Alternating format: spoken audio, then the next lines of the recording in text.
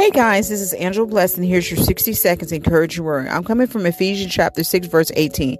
And pray in the Spirit on all occasions with all kinds of prayers and requests. With this in mind, be alert, always keeping on praying for all the Lord's people. Amen. Listen, prayer is the most important tool that we can ever have in our life.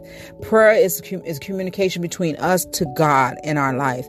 Listen, we can cover people. We can cause things to stop through the anointing and the obedience through prayer in our life. And anytime we are going through issues in life, never speak negative things out of your mouth and let it roll off your tongue.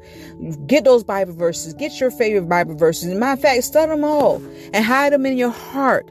Because when things come up, you can use those Bible verses to bring and come against anything that may form against you. Amen. Continue to be blessed.